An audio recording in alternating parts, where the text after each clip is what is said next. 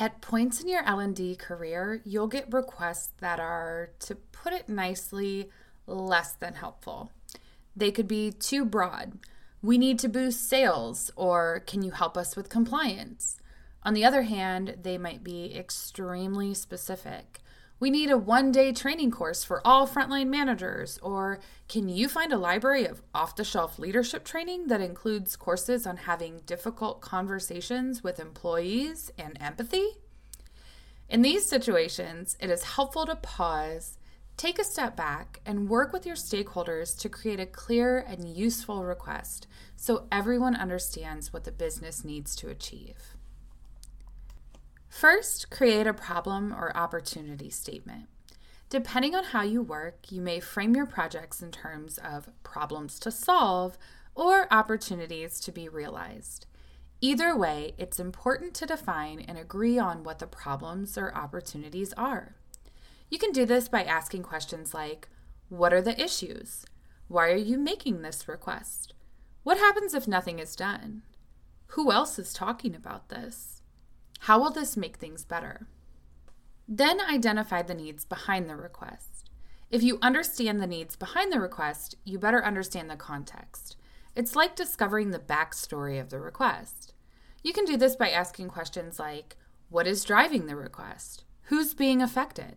What assets, costs, products, services, and infrastructure is being affected? Work with your stakeholders to figure out all the factors contributing to this point. Then define the intended results. Now that you've identified the current state, you need to work out what you want to happen, what the desired future state is. You can do this by asking questions like, if we solve this problem or realize this opportunity, what will happen? Who will benefit? What will change? Don't be afraid to ask questions. Of course, this isn't all the upfront work you need to do on a project. However, going through these steps will help your stakeholder better understand what they want to achieve and will create a shared understanding that will be incredibly helpful throughout the project lifecycle. It will make all of your following meetings easier, give you a story to onboard team members with, and leave little doubt to what the actual aims and reasons for the project are. Read the room. Adapt your approach to the situation and the people you're dealing with.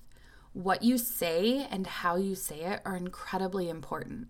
Be mindful of your tone, your words, and the timing of your questions.